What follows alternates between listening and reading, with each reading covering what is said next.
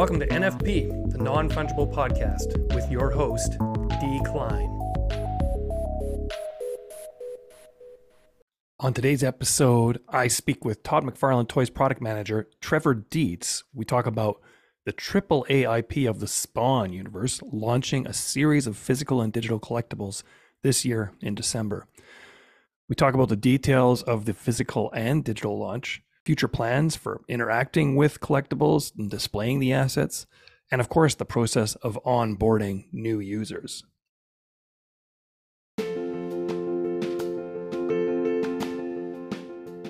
Hey, this is NFP, the Non-Fungible Podcast, with me, D. Klein. Today's episode is brought to you by the Koii Network. Koii makes minting NFTs super easy and inexpensive. Just drag and drop your file using their NFT wallet, Finny, and Koii takes care of the rest. Minting costs as little as 1 cent, so you can create as many NFTs as you want. And when they're viewed by other people, you even earn Koii tokens that you can use to fund your next series. Check it out at koii.network.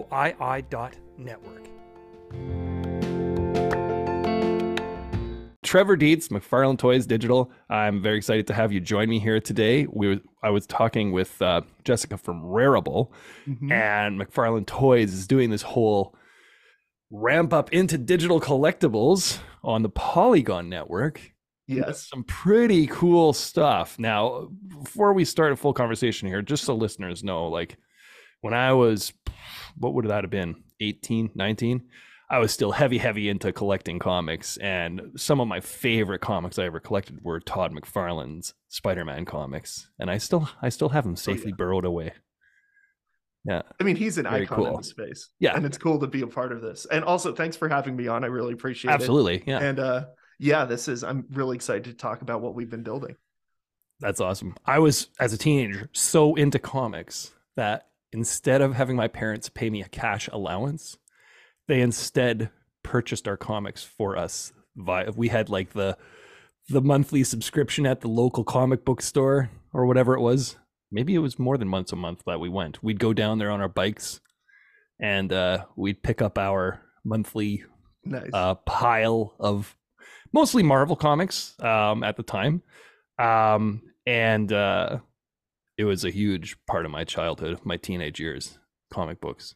Awesome. No, that's great. I mean, it's like that's part of it's one of the defining things of Todd McFarlane. It's like he is one of the biggest, if not the biggest, creators, artists, like visionaries in this space. And and then McFarlane Toys, I think, was as a company, it's like the way that we've just like I've heard described, because I wasn't there since the beginning.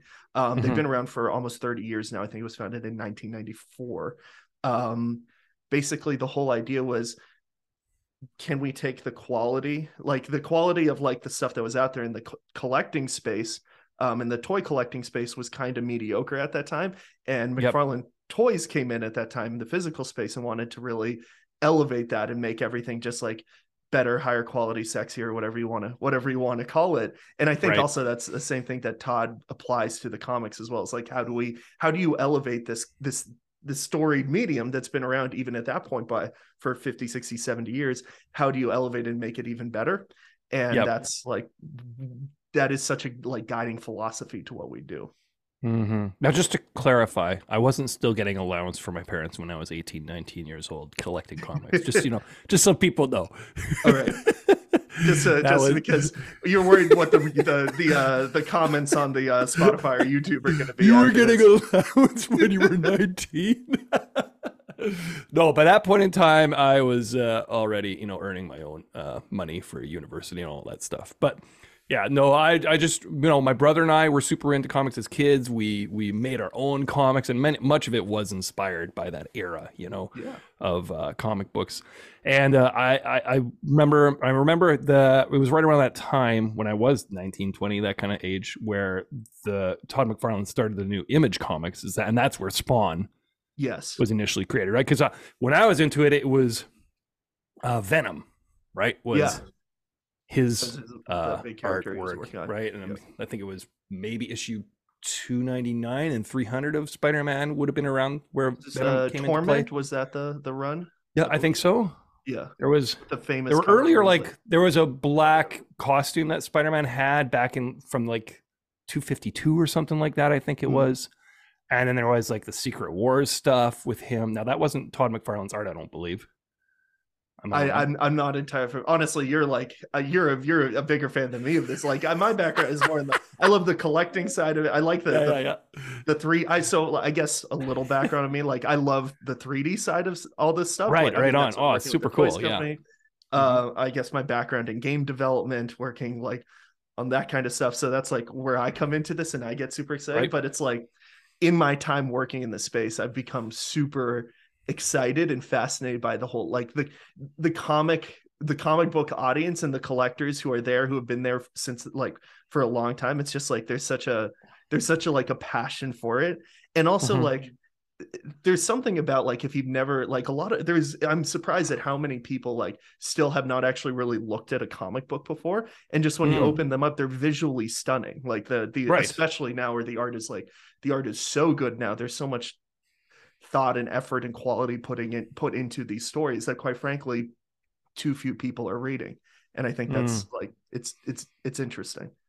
Yeah, it is. It's somehow there was always this kind of stigma, at least when I was a kid, of like, oh, are you really reading? Like, you need to read a book, not, say a graphic Yeah, novel or whatever. It's like, but the art's so cool. You know what I mean? yeah. Like, the art's a big part of it, and, And it you know, conveys the story. It's like, I mean, yeah, pictures worth I can't, it's such a cliche, pictures worth 1,000 words, but yeah, it conveys so much. You can get so much information across and so much like emotion and feeling across with the art. absolutely. Yeah. So I was kind of browsing around on the toddmcfarlanetoys.com and digging around to find these announcements. And you've got this whole collection coming out. I think it's Spawn, the Redeemer, and Clown, I believe, are the Correct, yeah. three, right? The three major characters that are going to be released for the digital collectible, like initial release, which I think is Yeah, December 1st. Is that accurate?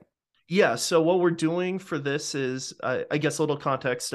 McFarlane Toys Digital. We're launching this as a new digital collecting platform.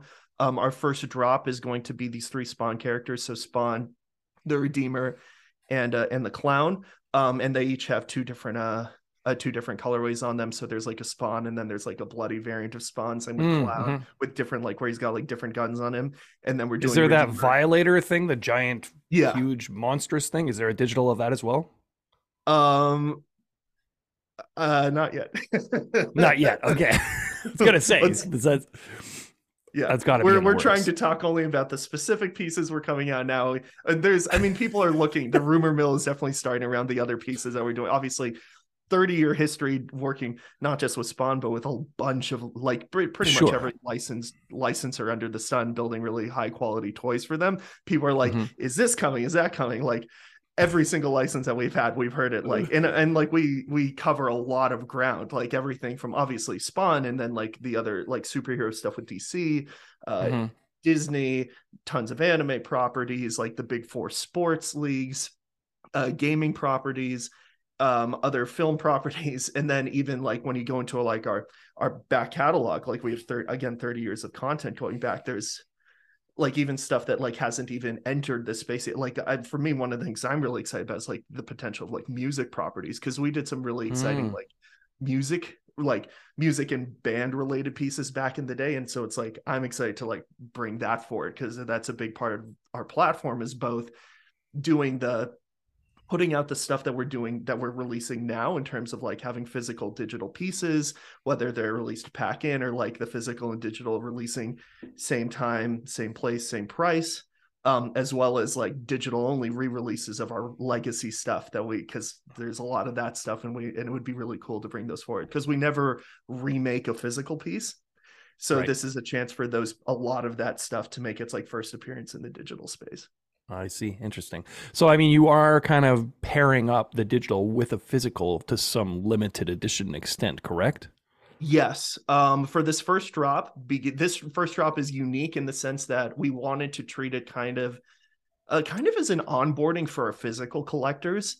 because this is if you're a digital collector, like you're already familiar with some of the rules of the space, rules with the NFT space around, like you have to have your own wallet, you have to connect it, you have to top it up in order to make the purchases. That process, if you've never been in the space, is complicated to learn.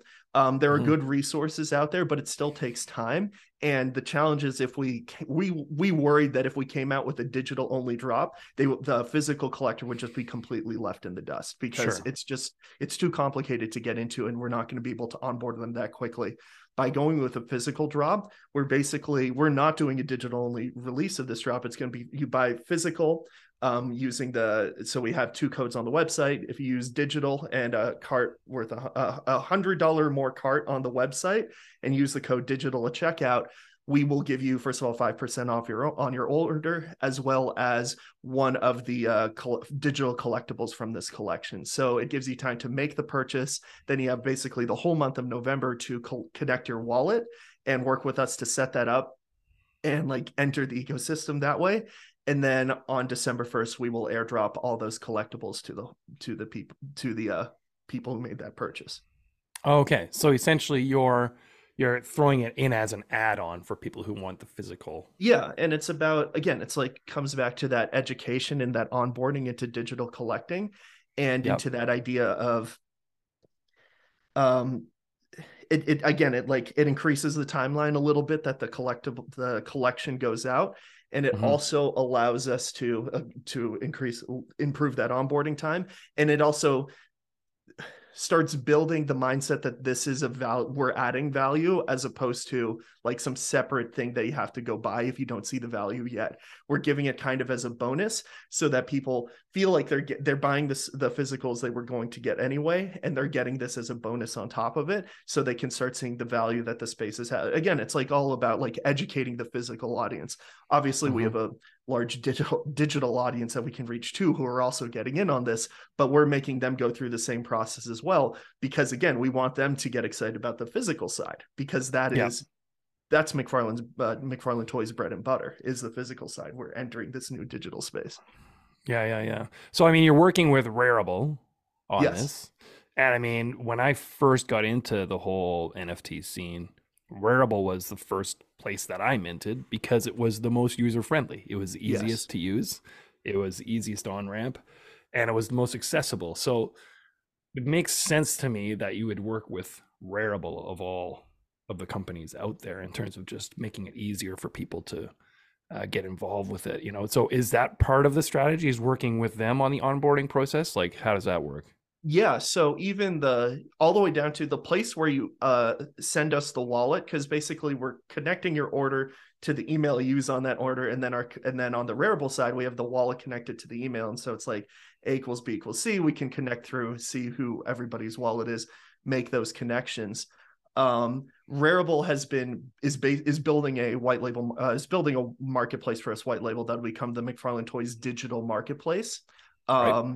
And so all our pieces will be able to be bought, sold, and traded there, as well as they can be bought, sold, and traded directly on the Rarible site or any Polygon supported platform. We built it to be marketplace interoperable, but we love working with Rarible. They were one of the first partners that, like, we reached out to a bunch of different chains, a bunch of different partners in the space to see who was basically who would be interested in working with us, and they were super excited about it. First of all, they're huge collectors. They're super passionate about the space as well. Big fans of like what we do already. So that already just made it like a natural fit. We got along with them right from the beginning on that. But also, like, I mean, it's the second largest Ethereum marketplace, or I guess EVM based marketplace. So they have great reach. They care about the product. I agree, their tech is really good from a user onboarding standpoint. I think their platform is really accessible. So it just ticked all these boxes that made sense for us to build on their platform and build with them. And also, like, our business is content and experience, and we want to focus on that. And their business is these marketplace platforms. So might as well let someone who's one of the best in the world at this handle that side of the development, so we can focus on what we're the best on. So that's another, like, there's a I guess synergy, I guess that comes from that. That is way too corporate a term. I regret even using symbiosis, maybe. Yeah, right. It's the right term though. No, it is the right term. You know, the other thing about it that looking at, you know, the Todd McFarlane Toys website and just looking at how beautifully detailed, you know, these sculptures are. And often in the, you know, the NFT space over the last few years, you see kind of like not quite the same level of quality when it's coming over to the NFT side. But when I look at like the Spawn launch series, like it's freaking awesome. The 3D work that's gone into that, like it looks amazing. The clown one is just crazy. It's awesome. First of all, thank you so much. I appreciate it because like for me, like my background comes from like art production for games in like the AAA space. Okay. So like for me, I like my whole mindset has been like, first of all, we have a quality bar that our audience expects from McFarlane Toys. Like we have to meet or exceed the quality bar that you see from our physical toys. And our physical toys are super, super high detailed, but at the end of the day, it's still painted plastic. In the digital space, we can push that further with more like material work in terms of like if something's metal, or for example, on the like the Redeemer figure where he's wearing that like bronzish kind of armor on the blue suit, like that bronze, if it was a toy, it would be painted plastic to color a bronze painted plastic. Here we can actually give it that kind of specularity that like bronze actually has. So being in the digital space allows us to push these figures even further. They're all based off the original physical toy. Sure. And like we're using this exact same like physical model that we use to basically do all the tooling for the injection molds to make all the plastic. We use that same model to then turn it into something that can run in our ecosystem, in our viewer app that we're building on our platform.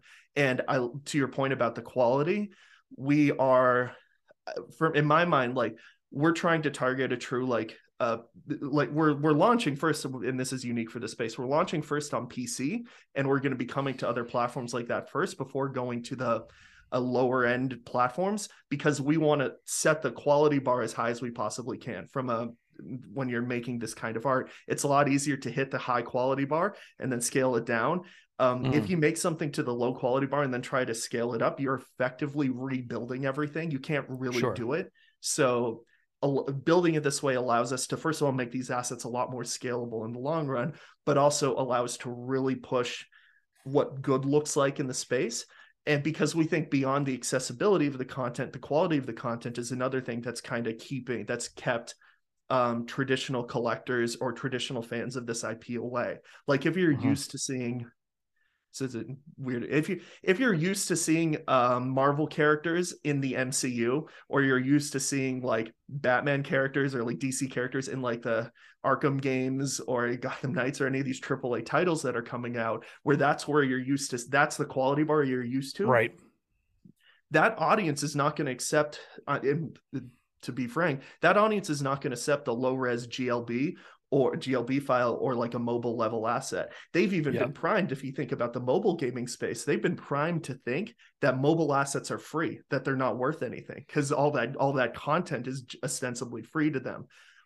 We have to break through that, and quality is one of the ways to do that. That's like, because, and like when I say it's free, it means what I mean is like they don't really value it. So I don't think there's value in doing, I don't think there's as much value, I should say, in doing mobile quality. We have to go higher than that. And of course, supporting it, but knowing that you have that higher quality asset, I think is a big part of it as well. Right. Quick break here to talk to you about the Heather Parody Podcast. I've known Heather since her time with NFTs for Newbies, and now she's doing a new podcast exploring the stories of professional creatives, artists, and entrepreneurs, finding out what it takes to make a living doing the things you love and carving your own path. Check it out. Now, for me, a lot of the fun of collectibles, like if I remember, collecting, I had the G.I. Joes and the Star Wars and all those, part of the fun of it was, now I was the type that was the collector, like put it away safely, keep it in a box. Yeah, but then you got the other collector, right? You've got the other collector who's like, put it all on display. I want to like gallery, in my basement of all my stuff, and I want them posed and all that, and one of the things with these Todd McFarlane toys that I've noticed is the level of detail that goes into their ability to be posed, like 22 articulating, joints and stuff like that, right? And is that something that gets carried over into the digital collectibles in one way or another? Where are you able to display them? I know there's gallery elements, but are there elements of alterability to them or things like that? Um, so what I will say is we're first of all, on a gallery level, we are building like a full space that you can display these in. And again, Right. it's designed to run right now standalone PC and will come to other platforms in the future. The idea Can you being just that have you a have a place gallery where you that's can a chill out. closet with a bunch of boxes and you just, Where it's going to jam be them in there and they're nobody out of can see box. them? Actually, for the inbox collector, this is the fantasy of, oh, I get to play with it without damaging it Yeah. because it's a digital asset. You can't damage, you can't bang them to, you could actually like, you can't bang them together and actually Right. scratch them. Like you can't do that. I to want a digital gallery asset. that's just like a closet with a bunch of boxes in it that you can't see. And just nothing. really cluttered, like they're piled on top of each other. You can't see the shit There's behind just it. shoe boxes and crap, Yeah. right? Yeah. Treadmill It's kind of actually, I blocking like it, that. Yeah. I think it'd be, and like it feels like kind of hilariously on brand to a lot of like physical collecting. So I think people would it's one of those things. I think people would like it as a joke, but would they actually use it as a feature? No, they'd be like, come check out my gallery, Yeah. Come Check out my guys, just like bleh. Just all this stuff just piled up there. No, we're providing tools that allow you to build and arrange and kind of curate your collection as nicely as possible. We're also building social features that allow you other people to visit and see your gallery, so you don't have to invite them over to your house to see your cluttered Right, closet. yeah. They can just go into your gallery. Yeah. To your point about the posability figure, it's one of the first things that the team got really excited about in the space. We are really excited about building it and won't be there at launch, but it is something that we are very excited about. And it's also cool. Like, without going too much into this, all these pieces have to be built so we can like build them and pose them, and they have a rigging system built into that with it, which is the process that you use in digital like 3D animation, where you basically, when you have like, you create a character and then you put an armature effectively underneath that character, and it has a bunch of points that you can then bend in order to rig and pose that physical shape of the character.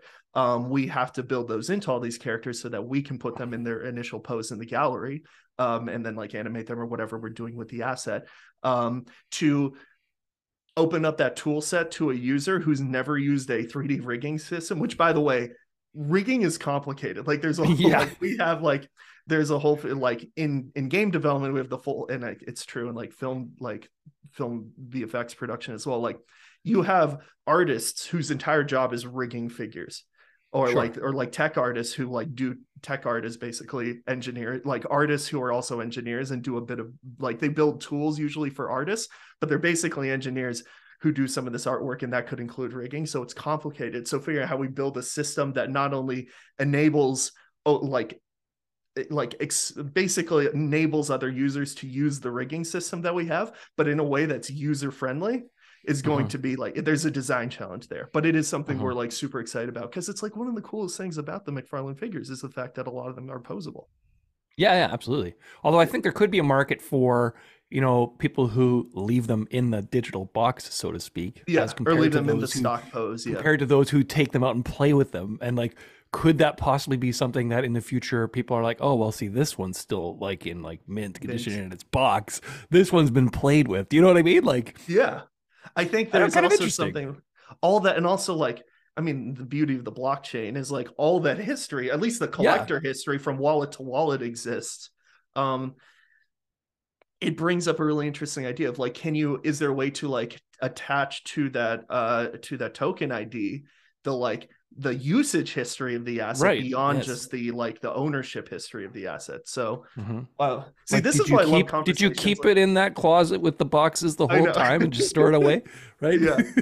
This is also why I love like conversations, like, because like talking with other people in the digital collecting space, talking with the fandom, like jumping into Twitter spaces, what have you. It's like I get inspired and excited by other people's ideas, because like what that is, like I haven't heard that one before, but I think it's a really cool idea. Like I would love, like, if we can build usage history into this stuff along with the ownership history, like, so that would be really cool.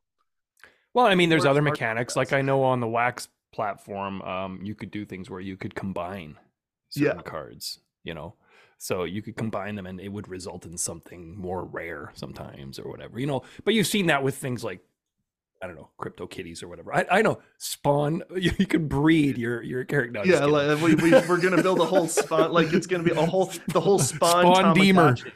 Yeah, spawn. There you go, spawn Tamagotchi, or like some sort of weird breeding game where you bring them together and crypto kitties, but with spawn crypto spawns where they come out and it's like different. Okay, we might be going too far now. This is a little much, yeah. It's a let's again. Let's talk gamification a little bit more though, because I know that is in the works. What do you have in mind? So I will say what we're going to launch with is a XP system where basically everything we want to reward. For me, it all comes back to like, what's the outcome we're trying to achieve? And for me, it's like, how do you make this stuff as engaging and as fun as possible? How do you make the collecting experience as engaging and fun? So what we're starting with is basically system of like objectives and rewards, and it's starting simple. It's going to start with basically you earn XP for around your collection in terms of what you're doing with the collection, and also how you're interacting with that collection within our viewer app, and using some of the features in there.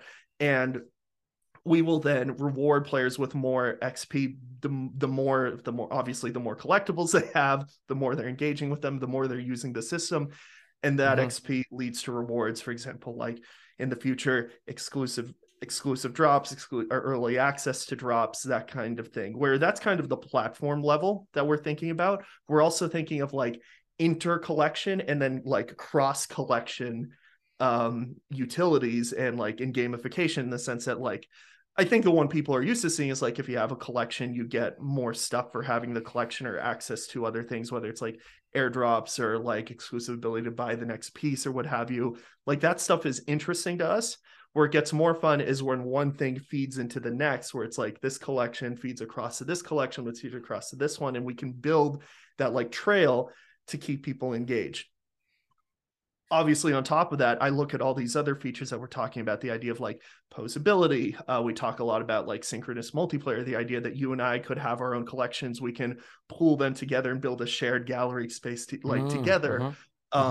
Other ways to like more deeply and more further customize what we have in our collection. Like to me, that's all play. And where that becomes a game is when you get rewarded for that action. And so our goal is to kind of build that objectives and rewards layer on top of the play patterns and the play systems that we're building into the ecosystem. Yeah, I'm just looking at the McFarlane site, and it reminds me, because a lot of it is DC content on here. Reminds me, did you ever play DC Universe, the MMO? Briefly, yes, I did. I and a few friends, we played together in that game and we loved it. We played it for I don't know how many hours. But anyway, it made me think about, this must be in the works. Maybe not now, but maybe, I don't know if you can drop this alpha or not.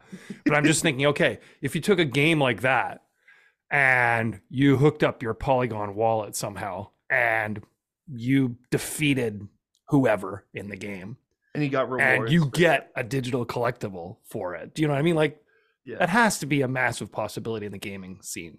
I would love that. And I think that also addresses one of the, I mean, this is not like, I guess to preface all this, like this is, we do not think of this as being in the, like right now, we're not an NFT game in that sense. We think about gamification in terms of building systems of play. And we're certainly not in that like play. We don't think like play to earn, but I think about this space a lot. And I think there's a lot of untapped potential in that. That is a really interesting application of how you build NFTs and digital collecting into existing games in a way that isn't disruptive to whatever the game has going on. Right. Because one of the, you don't want it to become something where the person runs rampant over everybody because they bought the $1,000 collectible. Of course, yeah. So that's like the thing that's, people think that I think there's a misconception that the thing that's stopping NFTs from appearing in games is a technical problem. It isn't. These these studios that are building these games can outbuild and outspend anybody in the NFT space right now. They're massive. Like I worked at Riot for 3 years. The League of Legends core game team that builds League of Legends is over 500 people, and they're all extremely experienced engineers, artists, designers, producers. product managers, QA, what have you. Like that's bigger than any NFT game that's out there. And they're small compared when you compare them to the Fortnite team or the Call of Duty team or the Grand Theft Auto team, like where they have over 1,000 people working on that. But it still doesn't really compare to the IP power of, you know, Spawn, McFarlane. I mean, no, but like what they have is like what they lack in that IP power, they have in this like super strong engagement loops that keep people hooked. Like, I mean, I love Call of Duty as an example. Call of Duty as an IP doesn't really have a strong voice, but what it does have is really strong gameplay that keeps people coming back. And like, I guess to use your, to use your DC Universe example, or if there was a game that rewarded into it, that game has an ecosystem that's working, and NFTs in their current state are very disruptive to that. Right. So integrating them in becomes really difficult. However, having the integration come out of that system and basically get a piece of that experience somewhere else actually is great for that game because it expands its reach. It gives people a new way to play, a whole new audience that would be interested in playing it in order to achieve this asset. So it actually makes a lot of sense to me from a user acquisition and from an audience reach perspective. So I think there's that is a really interesting potential solution. And I mean, my background in gaming, I would love to be the one to support that for whoever's working on something out there. Yeah. I mean, I guess you always run into the issue. This goes as far back, like you mentioned, World of Warcraft, further back than that, I think of EverQuest, whatever. You get back to that, there's people who are just like farmers, right? Like they literally just go into these games and farm and ruin the economy potentially, right? Yeah. So, I mean, that kind of stuff has to be dealt with, I'm sure, extremely carefully. It's funny you mentioned Call of Duty. That's the game that Red Ring of Light, my Xbox got the Red Ring of Light playing Call of Duty. Red Ring of Death, Red Ring of Death. That was Call of Duty that did that to my Xbox back in the day. Well, they do push those systems, but it's so what you're hinting at is this thing I've heard it described called the best in slot problem. And this is, to me, this is the fundamental problem that NFTs and games would face, which is this idea that, and we faced it already all the time on content we were building at Riot. For example, the best in slot problem is this idea that people tend to view with whatever monetized slot you have in the game. So in the example of League of Legends, a character in their skin. That's for each character, they have a skin that they can wear. And that's a slot that can be, that we would sell content against. On any character, we would have a piece of, we would put out a skin, and then whatever the next skin was had to be better than the skins that came before. Because if it's not better, better is obviously perception of the audience. If the audience doesn't perceive it as better, they're not going to go buy it, because they're not going to, there's one that they perceive as the best, and the next one has to be better in order for them to go into it. So we inherently have this scope creep problem, where every piece of content that comes in has to be better than the one that came before, which just means skins just over time get more and more expensive and complicated to develop.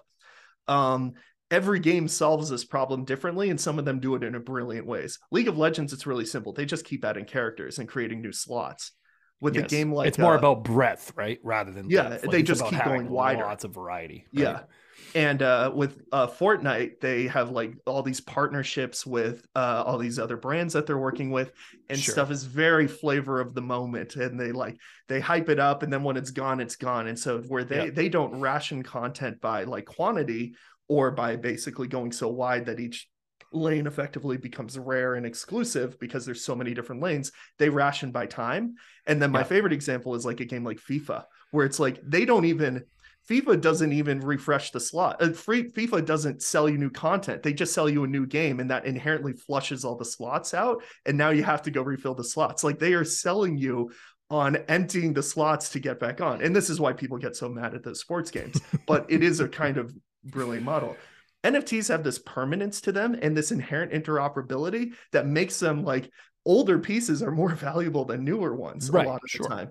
And when your older piece as an NFT is inherently more valuable, you're never going to buy the new content. And it gets even worse if someone else builds the piece you really like, and then they bring it into your game, and that game is now has to deal with that, because it's the best piece of content is something you bought somewhere else, but they have to pay to support it. This is the problem that NFTs have getting into games, at least from the traditional side. Now, I think it's a solvable problem, but it is a large business model, one that needs to be solved.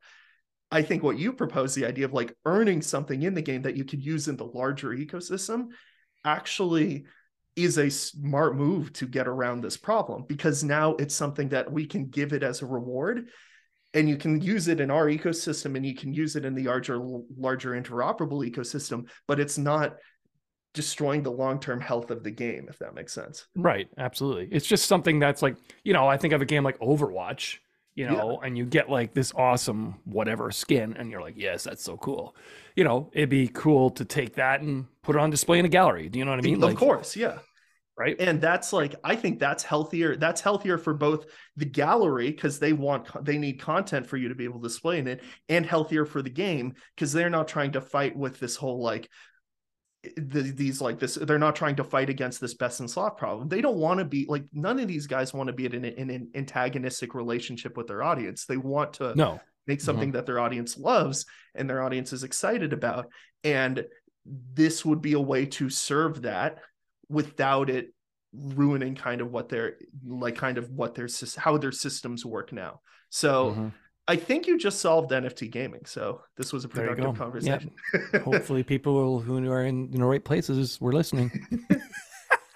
I was looking at this, in terms of how many of these pieces are being minted, and it made me curious. For example, your Spawn Trash Throne, it says the first edition, there will be 2,400 mints. And then for the Spawn Trash Throne Bloody variant, it's going to be more rare, the legendary, 400 mints, right? How is that carrying over to the physical side? Like, how many of these physical editions are actually going to be created? Is that a limited edition thing, or do they just get made, to a certain demand? McFarlane generally has a policy of we never, like, once we do a piece, like a manufacturing run on a piece, we don't revisit it. Like, it's like, okay. I just wondered if maybe, if there was enough demand, you'd like re-release something, or no, like, that's like, again, I feel like that's kind of counter to some of the, like, first of all, some of the what people want in the space, but it's also like, it's kind of counter to like a lot of collecting. Like, rarity is important in collecting. Yeah, sure, of course. I think there's a lot more we can do than just creating things that are more rare. I mean, but like I guess what I should say is our larger philosophy in terms of how we're going to be releasing this, because we're building it as a platform where we can release more stuff, but we want to put out, like, for us, around 5,000 pieces for a drop, and do a drop like once every 2 weeks, like, compared to the space, like, that spreads out the drop rate, we think, to a healthy amount. It means we're putting out about 100,000 pieces a year, as opposed to like a lot of other people in the space who are putting out millions of pieces a year. Right. So we think it's a little bit of a healthier rate of release. It also gives all our pieces time to like breathe and like actually experience the market, where you're not like just slamming, where you're either not just slamming people with pieces like every couple days, or having massive drops like every couple weeks or like every couple months, where basically all of a sudden there's like 500,000 new pieces in the ecosystem. So we think this rate of release is going to be healthy, and it's also reflexive of the physical side. For like, the only things that'll be larger than that would be if we had a really popular a piece that we knew was going to be really popular, that was having a physical digital like pack and run. So like, if a really large piece, for example, had a run of 25,000-30,000 pieces, and we promised pack in, we can't promise that on the box and then say, oh well, there's only 5,000 actually. Of course, we have to actually honor that. But if we do like day and date releases, where we have like a physical piece and the digital version going out at the same day, there's no reason why we can't reduce, like, have like, if there's like 15,000 of the physical, we can do 5K or less of the digital, because they don't they don't need that matchup 1-to-1, if that makes sense. And you don't want to be insolvent with your digital collectibles. Yeah, exactly. Oh, geez. Get a bank run on the collectibles. Exactly. Here we are, post FTX world. Still, I didn't want to talk about FTX, but it's a pretty traumatic situation right now. So it's crazy. Anyway, that's not what this is about. Yeah.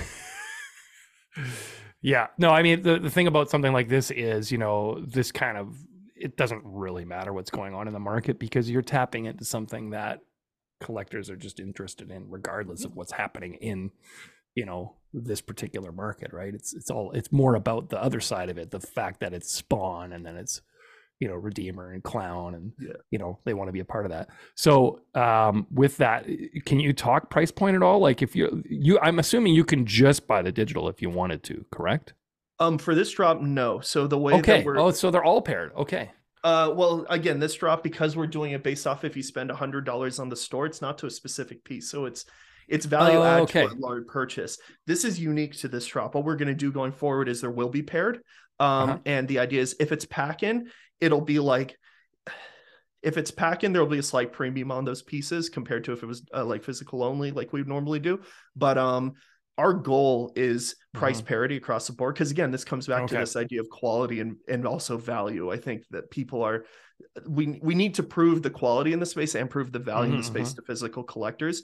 So a big part, like if a piece retails for $19.99 for the physical piece, the digital is going to be the same price. Like we're going to price them, everything's going to be the same. And then like for the digital only, the idea is that they will be priced based off what their like original retail price is, not like if that piece is pumped in the aftermarket, I don't think we want to price it to whatever it's pumped to. We want to price it like it's a legacy piece, re-releasing as if it was like as a digital release based off what we think would be fair pricing if it were releasing today, like on our primary market. So for us, I guess the long and short of it is we're trying to achieve price parity from physical to digital. Okay. And quality. It's scratching that nostalgic itch just looking through these statues. And there's this new Black Adam one by Jim Lee that's just friggin' cool. The Black Adam line, like my favorite of that, it's more expensive, but the big resin cast statue, that one is like, it's so super cool. So what do those go for, the big ones? I think that big one is 120. Oh, okay. That's still pretty reasonable. I would have expected it to be more. And that's like the physical resin cast version of it. Okay. Huh. Wow. And then there are smaller, and then there are cheaper cheaper Black Adam figures at lower price points. I think we also have a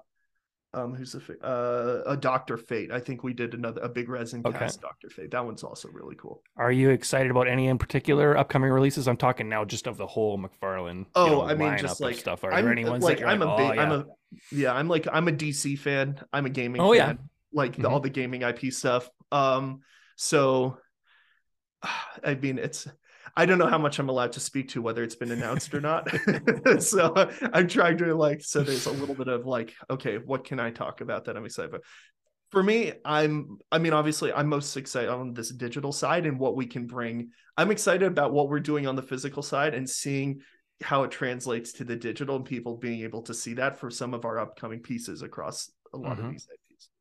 So now just browsing on the site. Sorry, I'm interrupting you. Oh yeah, no worries. Just browsing on the site, I was noticing that there's tribute cover NFTs. There's a Spawn issue 301. Have you seen this? This is on oddkey.com. So Oddkey is a they would be able to describe it better than I would. It's another McFarlane NFT project that's related to art, working with artists and art and covers like that. So they're doing similar stuff in terms of putting out animated covers in the 2D and more 2D pieces. This is on Solana. Yeah, so they're on Solana with that. We do have one of the things we have on the McFarlane toy site is we have a whole line called Page Punchers, which is basically you get a comic book and it's paired with a 3-inch, or some of them have 7-inch figures. And so that's where we have some of that comic book paired with figure, kind of bringing those together. So it's I mean obviously it's all related to the McFarlane comic universe, RMCU.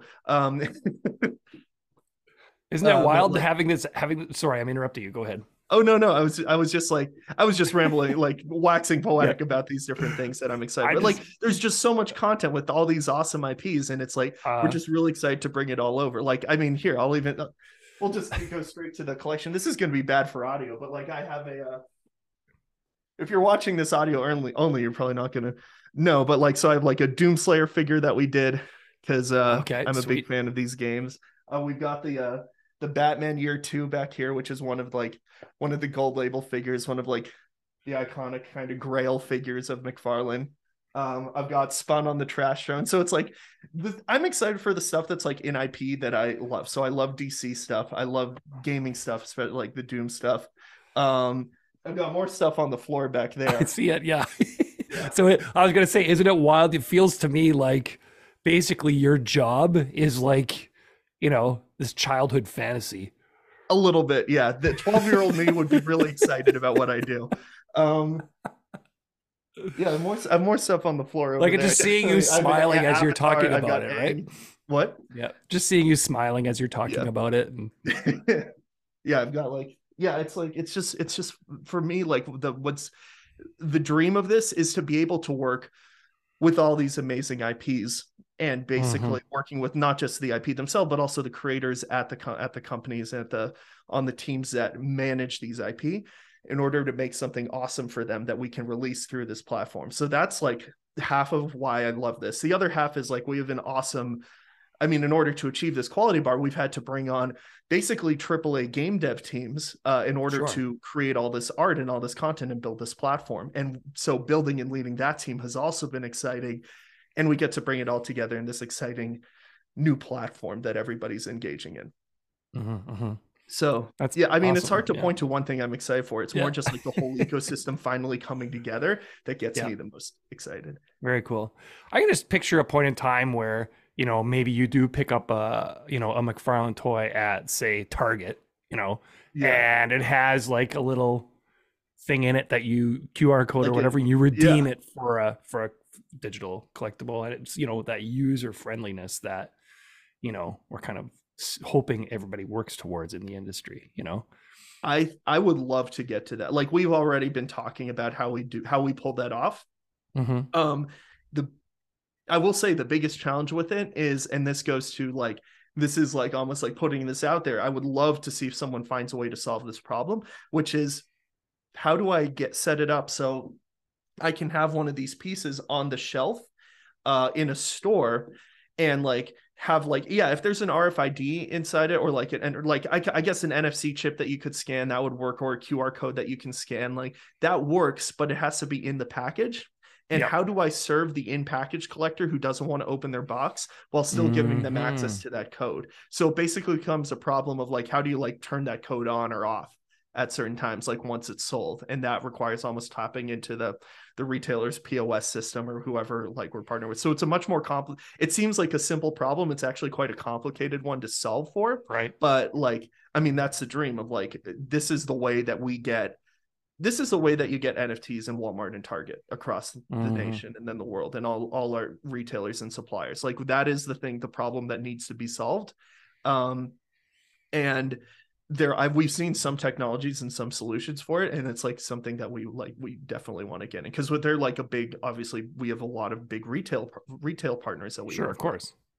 Yeah. So yeah, it's definitely something that's exciting. I just picture something like, how gift cards, you activate them at the register when you purchase it or whatever, there's some kind of activation of it or something. I don't know.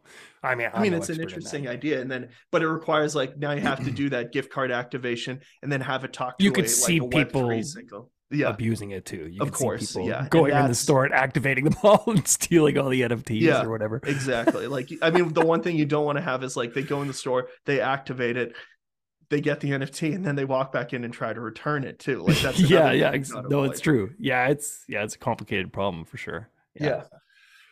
So I just, I love how they've carried over the quality of the statues, let's call them, the figures, into the 3D and into the 3D space, and just maintain that same level of quality. It's very cool. Yeah, it's been awesome. A big focus of ours. It's that quality bar. That's awesome. Well, hey, thank you so much, Trevor, for spending this time with me. And it's really interesting. And it was fun just to kind of, as I was researching this, remember some of my favorite comics and kind of stroll down memory lane with it a little bit. So that's very cool too. Yeah, no, I appreciate it. This was really fun. As I was saying before we started, this is the first time I've been like on a podcast talking about it like that. I've done like things with a couple of the influencers in the digital collecting space that I know, but this is like, so I really appreciate the opportunity to come on and talk about what we're doing. And happy to share more whenever, because this is like, I like that we're both like super passionate about this space and coming to it from different angles. And it's always fun to talk to people about this when they're that passionate about it. Yeah, right on. Awesome. Thank you so much, Trevor. Cool. Thank you. Hey, if you enjoyed this episode of NFP with Decline, please like and subscribe on your favorite podcasting platform. Thanks again for listening to the Non-Fungible Podcast. See you again soon.